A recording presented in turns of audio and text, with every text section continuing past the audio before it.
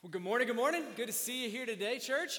If you are new to West Cabarrus Church, my name is Ryan Epley. I get the privilege of serving as one of the pastors here, and we're glad that you're here with us today. If you're new to church just in general, maybe you haven't been to church in years, or maybe this is your first time in church, period, we're just glad that you're here with us today to hear from God's word and allow him to speak to you. And so we're doing this series called God's Playlist, where we're going through several of the Psalms this summer.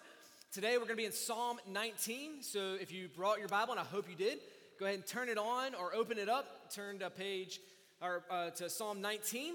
And the reason why we're calling this series God's Playlist is because the word psalm literally means song. So this is God's playlist. This is his different songs that he put together for you and I to praise him with, to worship him with our lives, with our words. And so Psalm 19 is where we're going to be at today. But before we dive in, I just want to have a little church family moment. So if you are a partner with us in ministry and mission here at West Cabarrus, just tune in for a second. Got some just good things to celebrate with you.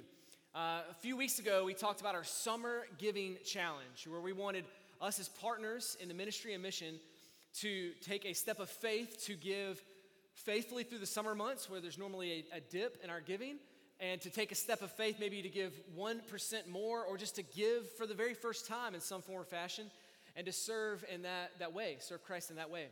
And you guys have done fantastic with that. We're about a third of the way through it, believe it or not, because we're going Memorial Day to Labor Day. So you see on the screen right now, we're right about 80K, and our goal and our prayer is 250K.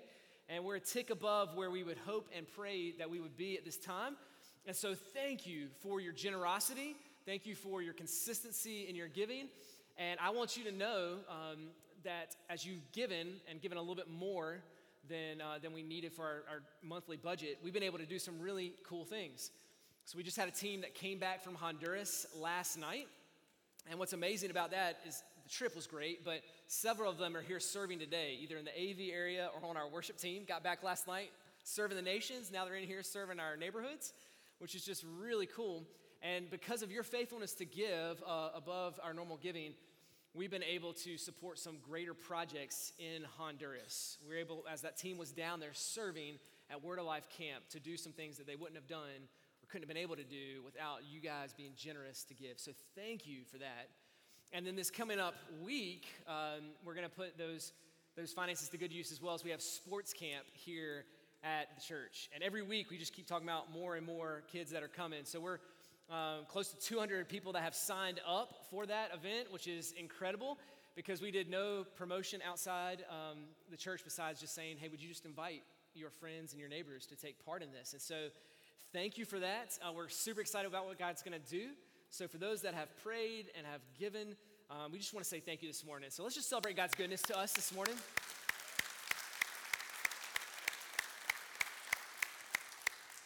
And let's take a moment just to pray and thank God for his grace and his goodness to us. So let's pray together this morning. Father God, we thank you. We thank you for being gracious to us and providing for us so that we could be a blessing to others. Lord, we desire as a church to make your saving power known in our city and around the world. And so we ask, please use us. Please use us. Provide for us, protect us, and to continue to propel us forward for your glory. And Father God, I pray for this morning, and I ask that you would speak to us through your word. God, that you would revive us, that you would refresh us, that you would give us wisdom. Holy Spirit, I ask that you would rejoice our hearts and give us understanding to your word and help us to live it out this week to the glory of your name. It's in your name we pray. Amen. All right, Psalm 19. We're going to read all 14 verses of it this morning. So just dive in, keep your mind focused on this. And I am not a super creative person, so what we're going to do this week, like we do every week, is we're just going to literally walk through this passage. So keep your Bible open as we walk through it this morning. So let's start in verse 1.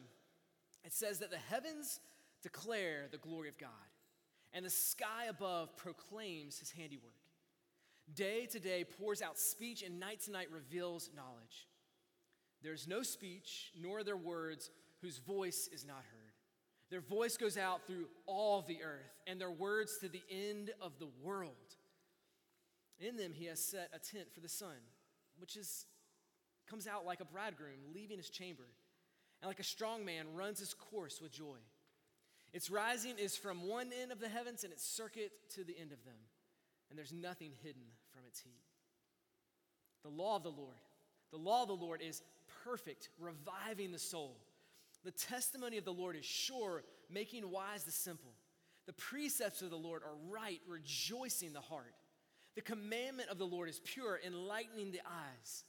The fear of the Lord is clean, enduring forever. The rules of the Lord are true and righteous altogether. More to be desired are they than gold, even much fine gold, sweeter than honey and the drippings of the honeycomb. Moreover, by them your servant is warned, and in keeping them there is great reward. Who can discern his errors? Declare me innocent from hidden faults, and keep back your servant also from presumptuous sins. Let them not have dominion over me. Then I shall be blameless and innocent of great transgression. Let the words of my mouth and the meditation of my heart be acceptable in your sight, O Lord, my rock and my redeemer. This is the word of the Lord. What's interesting is as I've met and talked with numerous people, I've heard something similar to this, something in the vein of this thought over and over again, but I just really wish God would speak to me. I really wish I could know more of who God is or what God desires for me. And what we find in this passage in Psalm 19 is that God is speaking. He is there and he is not silent. He is speaking. Over and over again in this passage, you see as God declares his glory and his goodness. And his glory and his goodness is going to shape us. It's going to shape our lives, what we think about, what we daydream about, how we live. And so I want us to see that from God's word today, and I hope it shapes our hearts to love him more and to glorify him in every area of our life. So is God speaking? Absolutely. And the first thing we see is that God is speaking through creation. Creation speaks of the glory of God, and we find this in the first 6 verses of this text. This is a gift that we in America often overlook. We're so fast-paced, and let's be efficient, and let's use our scientific minds that we miss out on the beauty of God's creation and what it's speaking to you and I. There is a lot of comfort that we should find as we look at the world around us and we look as it speaks to us about who God is and what God has done. So that sounds great, but what part of creation should we be looking at to see God's glory and to see God's greatness? The short answer is all of it. All of it. In verse 1, it says, the heavens declare the glory of God. The heavens declare the glory of God. The heavens that it's talking about right there is not pearly gates and streets of gold that you walk on, although that does declare the glory of God, no doubt, but that's not what he's talking about right there. When he talks about the heavens, that word in the Hebrew language, which is what the Old Testament's written in, is a word that would talk about the night sky. That you would look up and you'd see all these starry hosts above, and it would cause your mind to wonder at the glory of God. He's looking up and he's saying it's declaring the glory of God. Now, it's really important that we grasp this and we understand the heavens declare not just glory, but it's a specific glory. It's not a general glory. It's the glory of what? Of God. We are not a church, Christians, we are not a people who are pantheists that believe that nature is God. That's not us. We look at the stars above and we notice them, and what they're declaring is not a general glory, but the glory of God, the creator of them all. So as we look at these stars, that's what we're supposed to see. They're not just some light in the sky, that's some static sound far away. No, they are speaking a message to you and to me. They're telling us something about God, and it's that he is glorious, that he's amazing, that he is massive. And so we see at the night sky, the glory of God is revealed. But then it also says in verse 1, and the sky above proclaims his handiwork. His handiwork, like his hands are in it. He's working in it. And that sky right there is talking about the daytime sky. That when the stars are veiled because the sun is out, we still look up and we see the clouds and we see thunderstorms and we see the sun and we look and we're like, God, you are glorious. That is amazing. That is astounding how you made all this work together. And he wants to highlight this. King David is the one that wrote this psalm. He wants to talk about the sun in the daytime sky so much he takes verses 5 and 6 to talk about it. Which, if we're just honest, if we read verses 5 and 6, it's a little weird, right? Like you read it, you're like a bridegroom and coming out, and then the sun comes up from one end and moves to the other. Like, what in the world is it talking about? Well, David is speaking to the culture at that time because he realizes that people have started to worship the creation over the creator. People at that time would look at the sun and say, you know what? The sun helps our plants to grow. It provides for us economically because we can sell those fruits and vegetables. It allows us to work in the field when the sun is up. And so some people at that time were like, let's just worship the sun. Let's just worship that because it brings a lot of blessings into our life. And David in here is like, yeah, the sun is great. It's amazing, but it's still the creation. And how much greater is the creator who made it? So verses 5 and 6, he's talking about the sun, but it's ultimately pointing back to the glory of God who made it. And as David talks about the night sky and the day sky, he's not just saying, well, only the skies declare the glory of God. No, he's using these as a net that covers every single part of God's creation. And every part of God's creation is declaring the glory of God. From the highest tip of the mountain peak to the lowest valley, to the sand on the beach, to the waves that are crashing on the beach, all of those are telling us something about God. It's telling us about the glory of God. And I love this. This glory is ceaseless glory. Look at verse 2. It says, day to day it pours out speech, and night to night it reveals knowledge.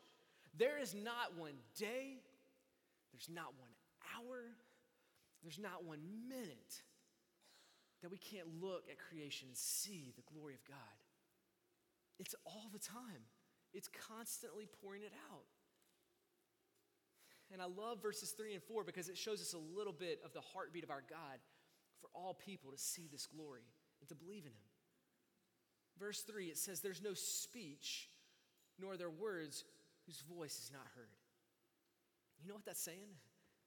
It doesn't matter if you speak Mandarin or Spanish or English.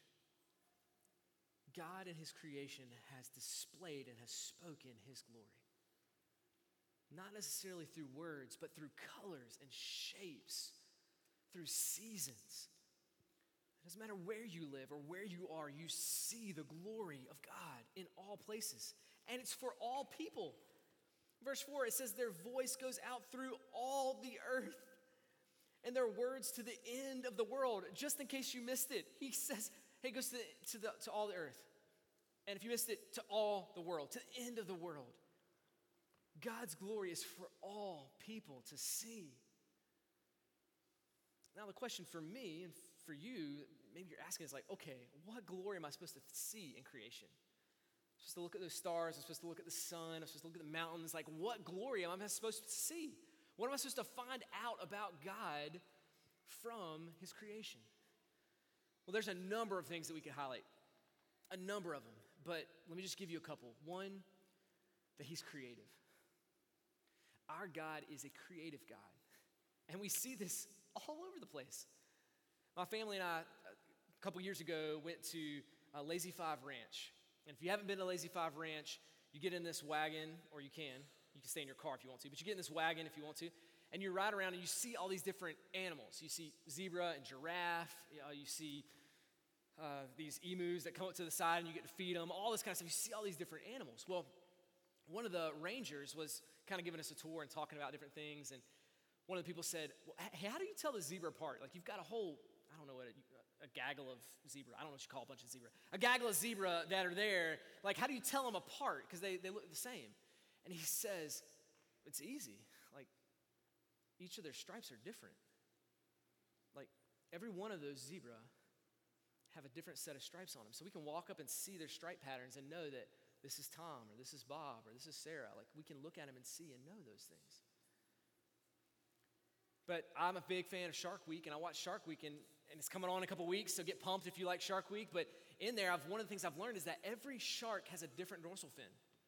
Even if they're the same type of shark, a great white shark, every one of them has a different type of dorsal fin. And so they can tell them apart. They can name them because they can look at the dorsal fin and say, man, that's a different shark than that one. They can see that. They can know that. I mean, we can look at trees and their leaves might be similar, but if you look at a tree, every single one of their leaves are different. They're all uniquely different. Snowflakes that fall, they're all uniquely different. Why? Why in the world would God do that? Because through his creation, he's showing us that he's creative.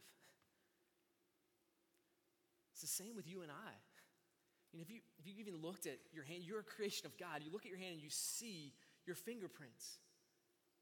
And your fingerprints are completely different than anyone else's fingerprints in the whole world. Even if you're an identical twin, your fingerprints are different than somebody else's. They are. Why? Why, God, are you making all these things uniquely different? Because he's a creative God. And he made things with a purpose. He's made you for a purpose. He's made me for a purpose. And church, he's showing us that through his creation. You don't even have to look outside yourself. Just look at your hands and see, God, you are a creative God. But we also see through creation that God is a vast God. He's a huge, big God. We find that as we just look at the night sky, or look at the day sky. We can look and we can see the sun. Now, I didn't know much about this till this last week, but when you research this stuff, it just continues to blow my mind. The sun is 93 million miles away. 93 million miles. And so if you want to, this is a place you want to go and visit, you can hop in a rocket ship and you can take a 7-month journey to get there. 7 months between us and the sun. And yet, the sun is 1,000,000 times bigger than our earth. Look at it, we're like, what in the world?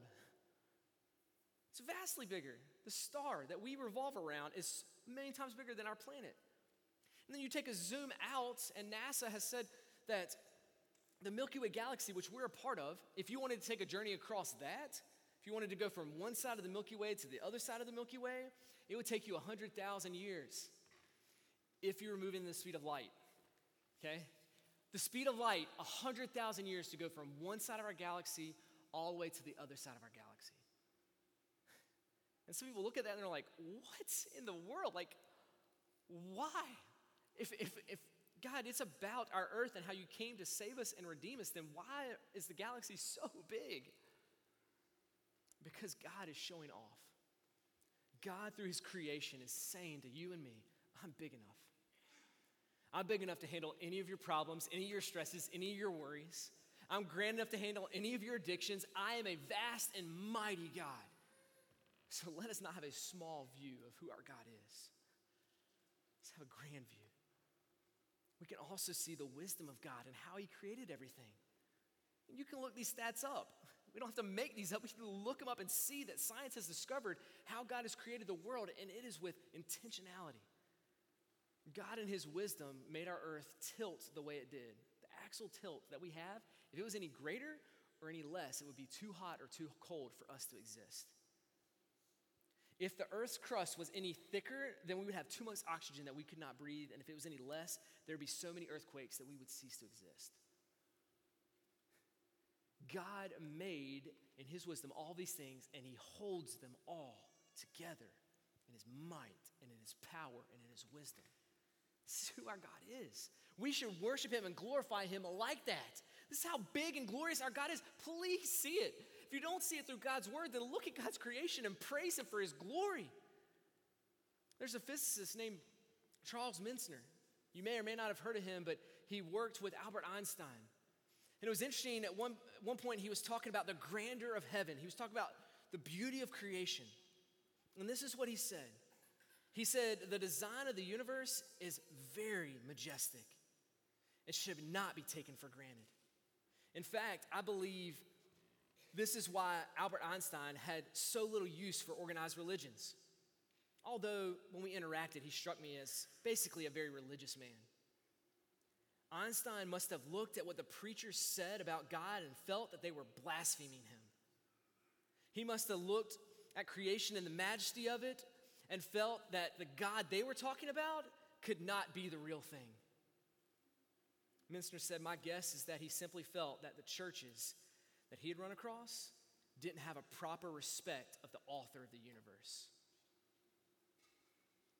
Let that settle in for a moment. This is a physicist looking at creation and saying, you Christians, your view of God is far too small for me to believe in. This is a sad indictment on us as believers. A sad indictment. And I would ask you, I've been asking myself this week, but I would ask you, if you're a follower of Jesus, is your view of God worthy of who the heavens declare that he is? Is your view of God worthy of who the heavens declare that he is? Would somebody look at your life and say, we believe, or I know they believe in a big God, a massive God, one who holds all things together. Yeah, the way they live their life, the way they give, the way that they choose not to worry or complain, that really shows that they believe in a God who is big and glorious. Would somebody say that about you? Would somebody look at the stars of heaven above and say, man, this person lives like they worship that kind of God? And it's sad because people like Einstein and others are saying, nah, their view of this God is far too little for what creation is saying about God. Is your view of God worthy of who the heavens say that he is? Now there's a turning point in this passage in verse 7 where it moves from talking about God's creation speaking his glory to talking about God's word that proclaims his glory. The word of God shouts his glory. And I just want to nerd out with you a little bit on the original languages side of things. If you just be patient with me, this doesn't entertain you. But verse 7, it says, the law of the Lord is perfect. The law of the Lord. Now, speaking of God's word there, and he uses a bunch of synonyms all throughout the next few verses to talk about God's word, the word that we hold in our hands today. But it uses a different word in verse 7 than it used in verse 1. It says, the heavens declare the glory of God. That's the word Elohim. We get that all the way back at Genesis 1:1, where God created everything. He made it all. And he's saying, hey, creation, we see the glory of this grand, transcendent God. But then in verse 7, we see a picture of this immanent God, this close God. The law of the Lord, that's a different word. That's the word Yahweh, which God gives to his people to say, hey, this is the word I want you to use because you know me. I'm not just a God, I'm the God. And I want you to see and know my name, that I am Yahweh. See, it moves from a head knowledge to seeing the glory of God to a specific relational, experiential knowledge and knowing the Lord. And we find that through his perfect word. His perfect word. His perfect word. That's what he's saying in this moment. Now, how is God's word perfect? I would argue it's perfect in two ways. Its means, or its mode, and its message. It's perfect in both of those things. Now, let me tell you what I mean. It means that it's a word written that we can read and interact with and meditate on. We think about these things. The mode that it's given to us, the means by which we have, is the best we could possibly have.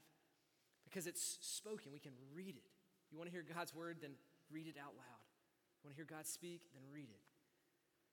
Now, God's creation is like his non-verbals, right? My wife and I have been married 14 years. We just celebrated that, and we've learned a lot of like non-verbals that we can communicate certain things with each other. Like even this last week, we're at the beach, and while we're down there, like our non-verbals, we know. Like I'm out in the water, and I'm playing with our 3 kids, which is 9, 6, and 3 are their ages. So we're herding squirrels, but in an ocean with waves and a tropical storm off the coast, right? We're just having fun, like we're doing family stuff, right? And there's certain times I can look at my wife, and I'm like, I can just give her a look, like I need help. You got to come over here, and she'll come out to help me. And then there's times that she'll look at me when she's out there with the kids, and she's like, hey, it's time for us to switch, like tag, you're in, right? Like our nonverbals, we don't even have to say anything. There's nonverbals that we pick up on. And we can even do little nonverbals of like, what time is it? We can hold up our arm. One person's in the water, one person's on the shore. Hey, what time is it? And tell me what time it is. We hold up our hands. Like nonverbals are not bad, but they're not perfect. Like there can be miscommunications with nonverbals. And you can only communicate so much through nonverbals. Like, if I try to communicate through nonverbals, facial expressions, things like that to my wife that, hey, tonight, we're down at the beach now, rewind to that. Hey, tonight I want us to go out to dinner at this restaurant called Provision Company. and let's go there at 5:30, and let's let it just be a date between you and I, and let the grandparents take care of the kids. Like, try to communicate all of that through nonverbals. Like, you're not gonna get there, right? There's gonna be a lot of miscommunication. But when you walk up and you can talk and explain that, you see so much more clearly. And that's what we're finding in this passage. We can look at creation and see a lot of amazing things about God. But there's a lot of things that we don't see about God until he speaks to us. We cannot understand the holiness of God by looking at creation. We cannot understand the forgiveness of God and the love of God if we only look at creation. You cannot see those things. And so God gives us his perfect words so that we can turn page after page and there's no miscommunication about who he is.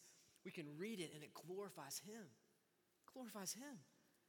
So it's perfect in its means, but it's also perfect in its message. All of the parts of God's scripture and the whole of God's scripture is perfect. If we try to add to it, it's a crime. If we try to alter it, it's treason. If we try to take from it, it's a felony. We can't approve on what's already perfected. You can't do it. It'd be like me looking at our beautiful lilies in our backyard and saying, man, that's not yellow enough. Let me get a piece of paint and a paper and let's paint on there, and then I'll paint the lilies a different color yellow. What? No. It'd be like taking gold that's already refined and saying, I want to refine it again. I can do it better. But no, you can't. It's already purified. It's already refined. And it's the same with the Word of God. That we would look at it, we can't alter it, we can't change it, we can't add to it because it's already perfect. And if we try to alter or change or fix the Word of God, what we'll find is we'll create holes all through it. And this is what Thomas Jefferson did, the author of the Declaration of Independence. We celebrate it 4th of July, this coming up week, right? Our independence. Thomas Jefferson took the Bible and he said, hey, there's things in the Bible I don't like. And there's things that I don't want to submit to. So literally, he took a razor out and he took scissors out and he cut out parts of the Bible that he didn't like. You can still find it today. It's called the Thomas Jefferson Bible. And he looked at God's perfect word and he's trying to fix it. And what he did is he broke it. He broke it. But you and I can do the same kind of thing, whether we realize it or not. We look at God's perfect word. We might not take a razor blade out or scissors and cut pieces of it out of the Bible. But we all have our favorite verses that we love to think about, and other parts of the Bible we just ignore. We just excuse. And what we're doing is we mute the power and the greatness and the glory of God when we only look at one piece or part of it. And that's why we're going to read parts of the Old Testament. We're going to preach through parts of the New Testament. We're going to go through all of God's word because all of it proclaims the glory of God perfectly. Perfectly. And if we fall into that temptation of editing God's word in our lives or even tangibly like Thomas Jefferson did, we miss out on some of the grandest blessings of God's word. Look at these verses, 7 all the way down through 11. It shows us all of the different blessings we find from God's word. It says that the law of the Lord, it's perfect, reviving the soul. It means that there's got to be something dead there if it's being revived, right? And that word soul is your psyche. What it's talking about right here is that there's something about our identity that we do not understand apart from God's word. There's something that we don't get and we will not understand by looking at creation or trying to dive into our own hearts to say, who are we or why are we here? We're not going to find it apart from God. We won't. God's word, as we read it, it tells us who we are and who he is. And we are far more sinful than we realize and far more loved than we realize. We are. And so as we read God's word, it revitalizes our soul. It gives us our identity. Listen to me today. If you're struggling with identity, who I am and why I'm here, you will not truly understand that until you look to God. And here's why. Scripture tells us that we were created in the image of God. We're in his image. He made us that way. And if we try to live and figure out who we are apart from that, we will continually be lost because we're created in his image. That's how we were created. We're trying to figure out who our image is. If we don't know God, then we're never going to see who we are. We're supposed to look like him, right? God's word is reviving our souls. clarifying our identity in him. It also says that God's word is sure, making wise the simple. And what that means is that God's word offers us wisdom beyond our years. I mean, I know there's a college campus not far from here, and there are college students, maybe some of you are in this place, where you look back at your college life and you're like, man, I did a lot of stupid stuff. And here I sit 15 years later thinking, man, I hurt a lot of people. I did a lot of things that hurt myself. Like, I can't believe I did those things. And what God's word is promising us is if we come to it, not editing it or adding it or changing it, we read it and allow it to change us, then we'll have a wisdom beyond our years where we won't make those same mistakes. We'll look and say, man, it's only by the grace of God and his word that I avoid that landmine. It's only by his grace. He makes wise the simple. But then he also gives us joy. Look at verse 8. The precepts of the Lord are right, rejoicing the heart. Do you see the progression that's happening here in verse 7? It revives our soul. And then it makes wise our mind. And then it rejoices our heart. There's a progress that's happening here. God's word gives us joy in our deepest fears and anxieties. And that's why he can say a couple verses later that God's word is more to be desired than riches, than gold, than fine gold. And it's sweeter than honey to the honeycomb.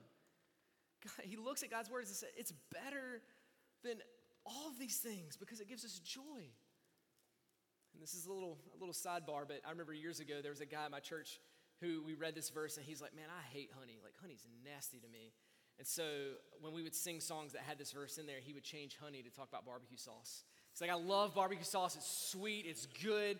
And so he's like, God's word is a lot more like barbecue sauce to me than honey. But the premise is here that the sweetness of God's word is supposed to be found there because it rejoices the heart.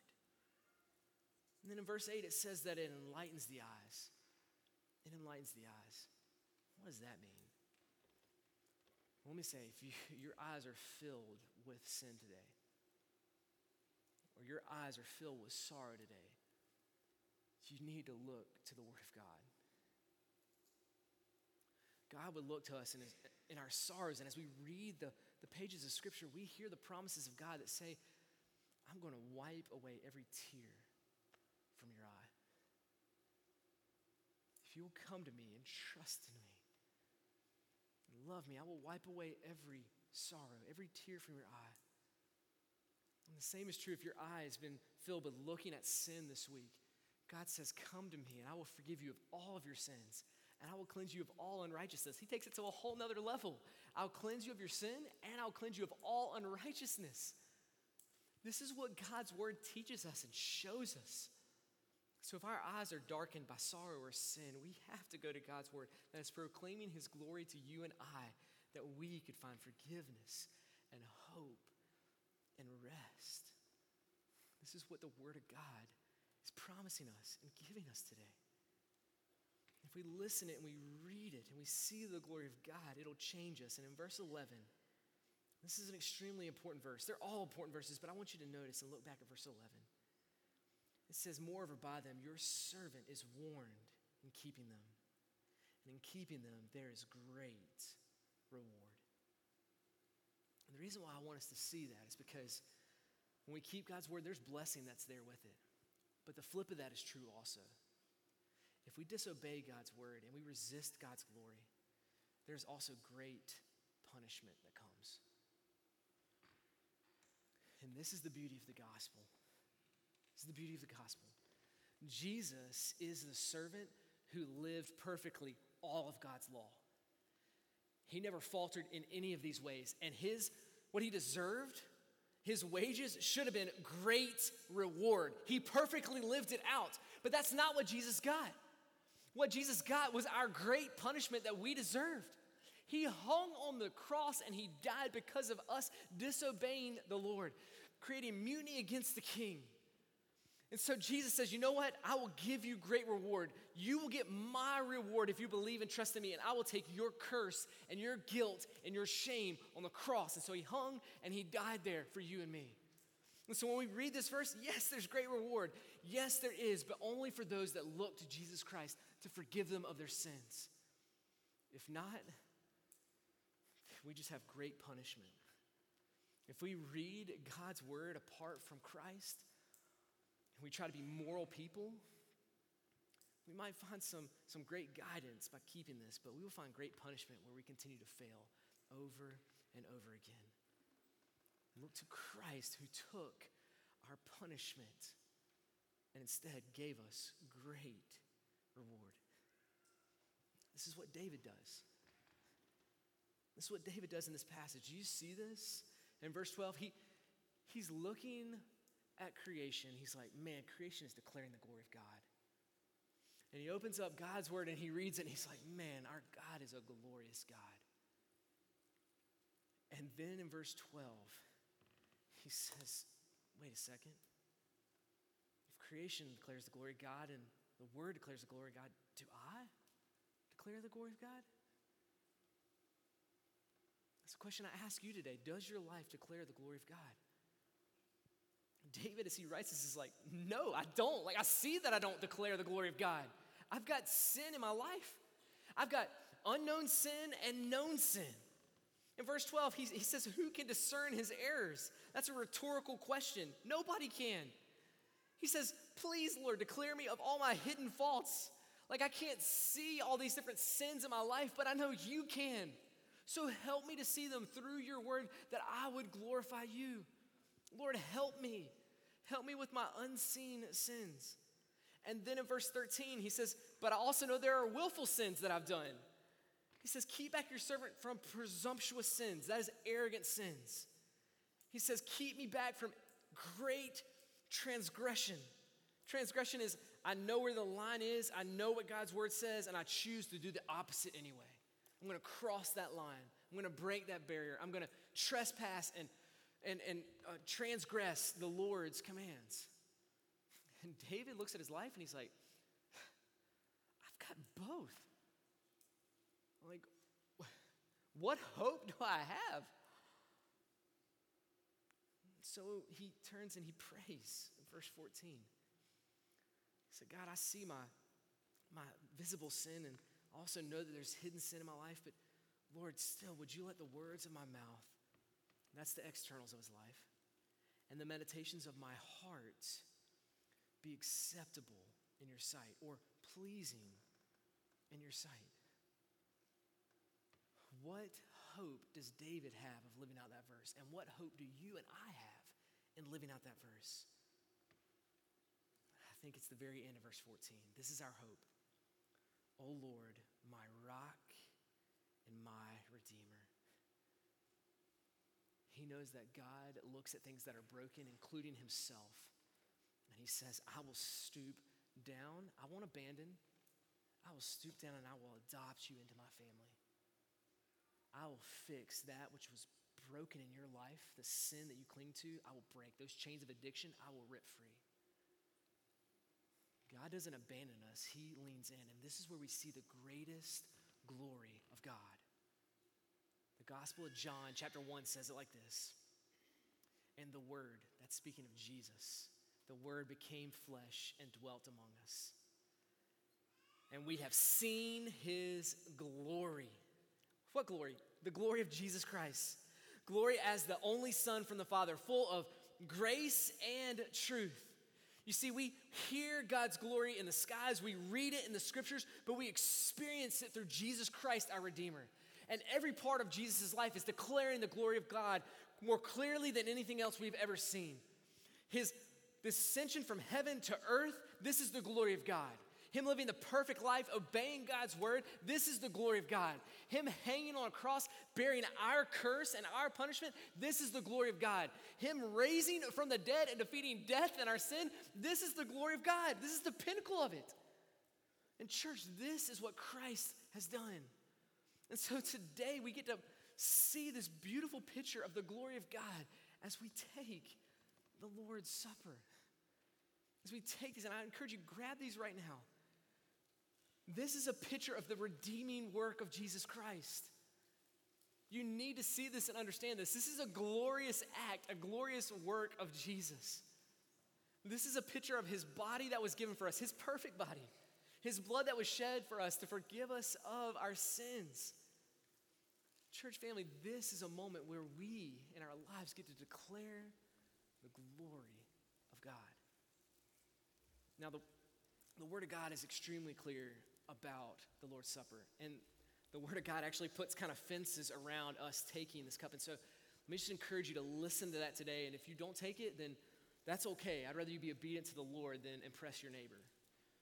But God's Word puts a fence around this to say this is only for believers. For those that have not just looked at creation and say, God's pretty good. He's glorious. Or even those that have read His Word and said, you know what, there are some good things that I learned about God. But instead, it's for those that have trusted in Jesus as their Redeemer. So if you have trusted in Christ as your Redeemer, this is for you today. But God's Word puts a fence around it as well to say, hey, if you're a believer of Jesus Christ, but you're holding on to sin right now, God's Word says, don't take this until you've confessed and repented of that sin. And remember what that sin cost Jesus. It cost Him His life. And so what I want us to do as a church right now, no matter where you are, whether it's online or in this room, I would just encourage you to take a few moments to pray. Let me invite you to do a couple things depending on where you are. If you are a believer, then take this moment to confess your sins to God and say, cleanse me from these things. And I'll give you a couple categories of things to think through and confess before the Lord as I pray.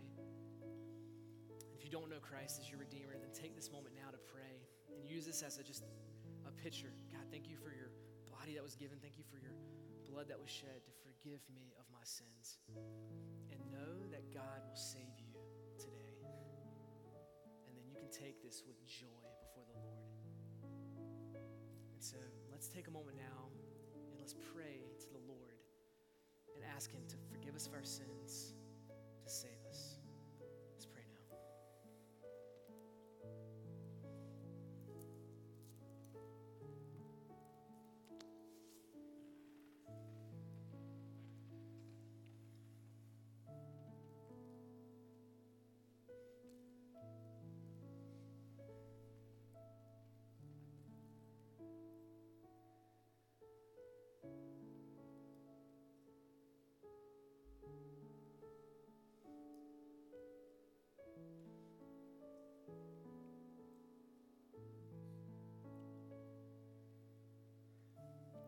Confess our sins to you today. We have delighted in our lusts more than we have delighted in you and your word. Lord, we have carelessly read and even misapplied your word in our lives, and so forgive us for that. Lord, we confess that we've held on to bitterness instead of offering forgiveness. Lord, forgive us as we forgive others. Lord, we confess that we've given no thought or very little thought to gathering up riches in heaven.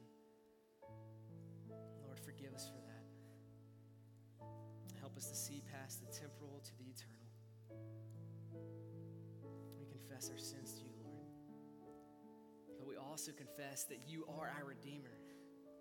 You're our Redeemer. You're the one that offers us your tender mercies to forgive us. And so we praise you for that now. And we take the Lord's Supper in light of your glorious greatness to come and to seek and to save that which was lost. It's in Christ's name we pray. Amen. Church, let's take now the bread and let's remember His body that was given for us.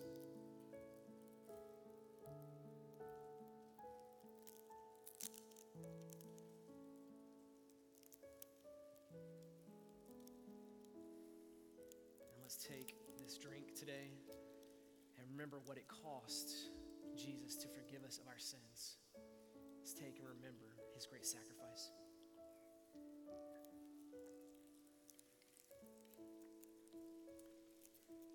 Church family, let's stand now with a pure heart and a pure mind, and let's praise Christ, our Redeemer.